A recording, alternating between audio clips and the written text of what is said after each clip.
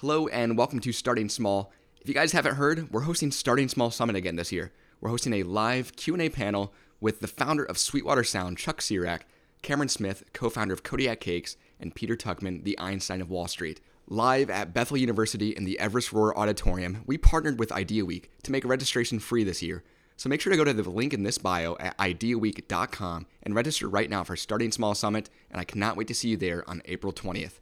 In this episode, I'm joined by Lexi Hensler, creator and founder of Hugz, weighted stuffed animals to bring relief from anxiety, stress, and depression. This interview is exciting because Lexi and I were in person, in studio in Beverly Hills at Interwoven Studios. So if you want to see the full video, make sure to go to our YouTube channel with the link in this bio. And I hope you guys enjoy the episode.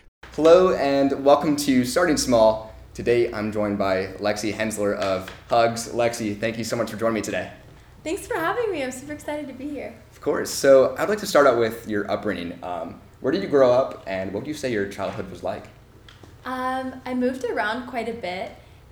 San Diego to Bakersfield to Temecula area.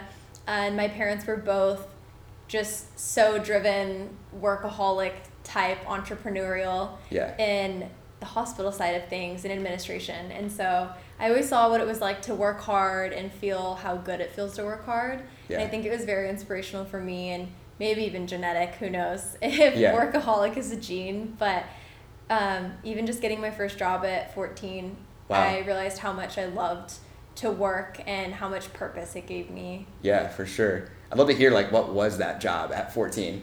I actually got a job working for a theater, and it was a family-owned theater, so we would perform, and then I wanted to call it halftime. I've been out of the game for a while. For intermission, we would leave backstage, go serve everyone food, kind of like a little restaurant setup. Then we'd go back, finish performing the play, clean up the theater, start again the next day. But it was an epic job at 14 to meet people, grow some confidence. Totally. I miss it. Totally. Would you say that you had an entrepreneurial mindset? Starting work that early is crazy, but growing up lemonade stands or anything like that? It's so funny because there's a picture of me when I was probably 9 months old playing CEO.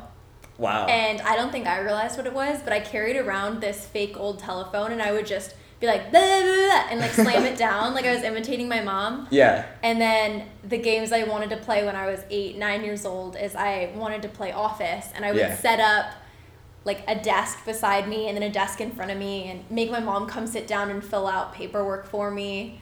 But I had ideas. I called it the Goody Girl Stand. We sold lemonade, cookies. Wow. I got involved with a charity that sold cookies and hot chocolate to raise money every Christmas for our homeless shelter. And I loved being involved in anything entrepreneurial. That's awesome. I'd love to get into kind of your pursuits, your hobbies at a young age. In school, what were you interested in school? What did you do in high school? Did you do any sports, clubs? What was that like?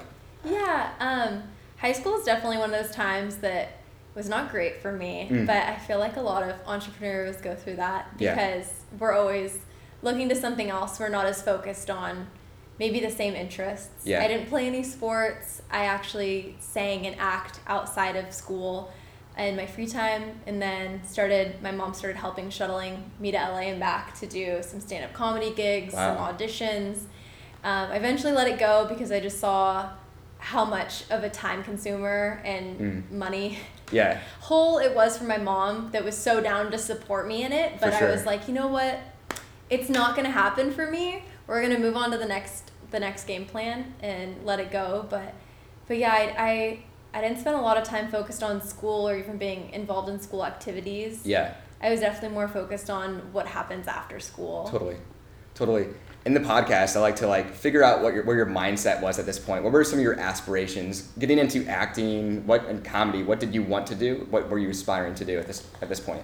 Yeah, I grew up loving theater, and I don't think I fully realized how different theater is from television. Yeah. But it was just my dream to be able to act, be creative, do something I loved, not work a 9 to 5, which 10 years ago it wasn't really an option to not work a 9 to 5 necessarily, and now thankfully it is, and there's so many creative jobs coming out of it. But I just knew I wanted to do something creative. I wanted to do something different.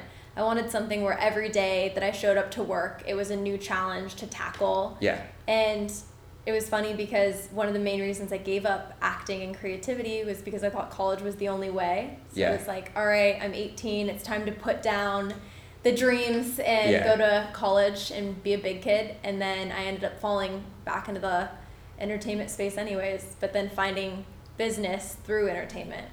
Yeah. In a way. I would love to dive into that more. Like, what was this period of your life like, deciding to go to college or not? And then you end up getting into like more personal branding, building your own online presence. What was that period like for your life and yourself? It was interesting. I mean, my parents both came from families that didn't have much. And so they went to college, they went to grad school, they interned, they worked their butts off to get where they were and climb the administrative ladder, I guess you could say. And so I was like, the only way for me to make a living for my future family and myself is I need to go to college, go to grad school, and climb that ladder. Yeah. So I went to college, I kept my head down, I fell in love with school and education for the first time because I didn't go to high schools that had a lot of resources for great education. Yeah. We only had a couple good teachers. But being in college, I realized how much I love to learn. I realized all these topics I never knew I was passionate about before. Yeah. And I am so thankful I did have that experience because it taught me a lot, even though I didn't walk away with a degree. Yeah. I walked away with a lot of life lessons. Yeah, totally. What was that transition like when you ended up leaving college and you decided you can do something else full time? How was that convincing your parents, and what were you doing at that point?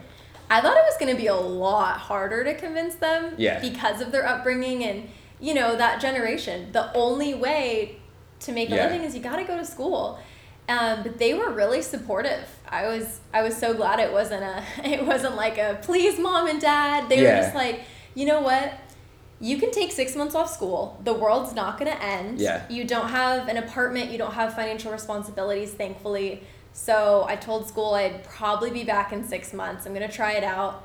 I told my job I'll probably be back in 6 months. I'm just going to go try this out. Yeah. Luckily, I had a place to stay in Los Angeles with my dad because he was working here. And I just basically gave 110% to one thing because I was like, if I try to do school and social media, entertainment world, I'm going to do mid at both. I'm going to get a C in both in a sense. So I just gave 100%. I had no money in my account. I kept getting overdraft fees. So I was constantly like -30, -60. Yeah. And I wasn't making a penny for probably a solid first year that I was in this space. But I kept thinking about being 80 years old and being like, what if I had tried that? Yeah. And I didn't want that question left unanswered. For sure. To the listeners who might not know, can you kind of like explain what you were doing like online? You were doing like skits, educational. Yeah. What kind of content were you doing to drive this and leverage your audience? Yeah, I did a lot of comedy skits, comedy sketches, a lot of personality and lifestyle stuff. I feel like a lot of people have one clear direction, but I've always loved so many different things that it's been hard for me to pin one down, which hopefully people enjoy that. Yeah. I do a lot of traveling as well. I always try to leave things on a lighthearted note, and then obviously I have a huge emphasis in mental health. Amazing. Getting into your personal venture, I know you kind of built your personal brand for many years. You have a strong audience, and then you go back to kind of an experience that you had in high school and then on for mental health. That's when we approach Hugz. If you can kind of share, what was the inspiration to Hugz and your own experience into mental health and pursuing that? Yeah, I've struggled with mental health since I was a little kid, and I think one of the hardest things for me was thinking that I was the only one, that I was weird, that something was wrong with me, that I was having these thoughts or anxieties. And bullying in high school definitely only made it worse. And there wasn't anyone in a position of power or someone I looked up to, someone I watched on a movie that was talking about this stuff. Yeah. And so for me, it was extremely important to be candid, have my story out there. And then B, trying to find alternatives to help my anxiety, my depression, my sleep habits that didn't have a list of side effects on it. Yeah. So a friend gave me a weighted blanket, and I was like, how the heck does this work? The second I laid it on, I just kind of felt relieved. Yeah. I looked into the science of it, and the weight being applied really does calm your central nervous system. It brings down your blood pressure, it brings down your heart rate. I was like, this is so cool. What if we could do a portable, cuter version of it in a stuffed animal? Yeah. And then maybe even, in my hopes, further help that conversation around mental health, because you know, maybe you're holding your weighted stuffed animal. I'm like, what is that? And you're Yeah. like, it's really cute and helps me sleep. I'm like, you know, I could use some help sleeping too. I love that. It's kind of a gateway to the conversation that feels a little lighthearted. Yeah. But that was the inspiration behind it. And luckily I had a couple incredible partners, Rohan and Larry, to help me bring that vision to life. Rohan's the business mind, knows all of that world that I had yet to learn. And then Larry's this incredible graphic and creative designer. So the three of us married really well into a partnership. Very cool. What did that early stage, like, prototyping process look like? Were you getting back mock-ups, different stuffed animals saying, like, I don't approve this? And what did that stage look like? Yeah, I think Larry was so good at helping us give the vision to the factory. Yeah. Because it was pretty quick that we figured him out. My biggest thing was, I want the highest quality stuff. I don't care about profit margins. That's where Rohan had to rope me in. He's like, well, we actually do need profit margins to be able to continue this business. Yeah. I'm like, okay, fine. But I was like, I want the best product. I want it to be affordable to everyone. I want it to be quality. I want it to last. Finding out what even filling to make it weighted is the best one. Yeah. So we went through a few different rounds. And what was so cool too was specializing them. I was like, okay, like, let's do blue eyes on the llama. It just seems sweeter looking into his blue eyes. It's a little fun. And then on the sloth, I was like, what if we did weighted arms? And so that process was really fun, but it definitely was one of the smoother parts of it was because we had such a clear vision. It was kind of easier to get it across. For sure. What was the selection process like for the animal specifically? You have 4 SKUs right now currently, right? Yeah. So what made you select those? Oh man, I mean, the llama we technically launched before we had Hugz. I just had a merch line called Lexi Llama. Everyone knew I was obsessed with llamas, and I loved how just dorky and sweet and unique they are. I'm like, we all love llamas, and you know, I feel like we should all aspire to be as fun-loving and free as a llama, and that was kind of my thing for a little while, as silly as it is. And so the first one was obviously the llama. We got to kind of experiment with that, and we just saw such an overwhelming response with those sales that, and even just hearing from friends, from strangers, that it was making an impact, the therapeutic weighted stuffed animals. Yeah. It's like, oh my gosh, like, we can really have a real business here. And we were just so excited about it. So the llama, we kept it going, and then we added a sloth. I'm not sure how we came about the sloth. I thought they were just really cute, really cuddly. I mean, I've always wanted to cuddle a sloth. Apparently they're actually not that friendly though in real life. And then elephants have always been one of my favorite animals. Yeah. And then the duck, I have ducks. So cool. Just seemed like the next right thing to do. For sure. Yeah, I feel like the first few animals were the easiest, and now I'm like, oh man, what's next? What's next? Yeah, for sure. I love that. When you guys launched, what were like the marketing that you guys looked to do? Was it really leveraging your personal brand? How did that look? Yeah, definitely leveraging the personal brand. I mean, when you start a business, you're usually in the hole financially because of all the marketing you have to do. And we were fortunate enough to where we also just wanted to see as kind of a curiosity experiment how much my own marketing knowledge through creating TikToks on the Hugz platform and leveraging my platform could do. Yeah. So we just started off with that. We still have yet to pay for advertising. Wow. It's been purely organic. It's awesome. Through me sharing on my platform, and then even just making TikToks on our Hugz account and just using the right sounds, filming them in an interactive way that really gathers attention. I've had a few videos go organically viral. That's awesome. That made a huge impact, which was really, really cool. But definitely first steps were just figuring that out, and now it's time to have that conversation about advertising in that whole world. I love it. So when you guys started selling on your website, how would you hold inventory, making sure that you can balance out, stay in stock? I know you have strong demand at the beginning. You sold out. Did you sell out completely or no? Yeah, we sold out in the first 24 hours. Wow. But we immediately called the factory and we're like air shipping the next batch, which air shipping I discovered is a lot more expensive than boat shipping, but takes a third of the time. Oh yeah. But it was, we launched on Black Friday and we wanted people to get these for Christmas gifts. Wow. So we did what we could, and it was really cool to be able to see even just photos of people opening them on Christmas Day. I mean, seeing your dream come to life was so cool, but But yeah, we kept them in our houses. No way. I have boxes of weighted stuffed animals. My poor neighbor, I was out of town recently. Yeah. He was like, hey, I brought some boxes into the garage for you. They were really heavy. And I get home and it's a box of like 20 weighted stuffed animals. I'm like, I am so sorry. Oh Thank my you. gosh. That's hilarious. Getting into kind of that realm of inventory again, where do you guys hold inventory today? Is it just always in your homes? And where do you ship from? Distribution? What does that look like? Yeah, it's crazy because when we first started, it was in our homes, and now we actually have a distributor, and so inventory can be over there.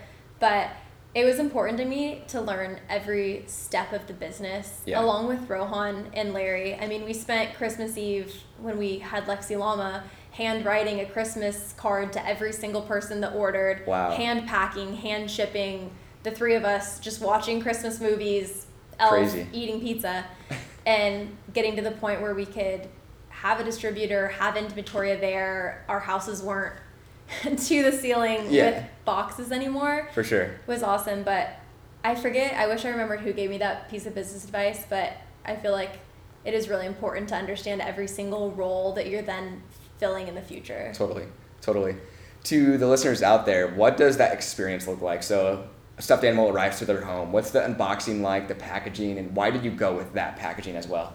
Yeah, I mean, all credit to Larry there. He had a vision because we wanted something cool, some kind of experience for the packaging. I mean, personally, I would be bummed if I ordered something, I opened a box, and it's just like bubble wrap. Yeah. You know, and even just something to store them or carry them if you'd like. But he thought of the concept of the tube.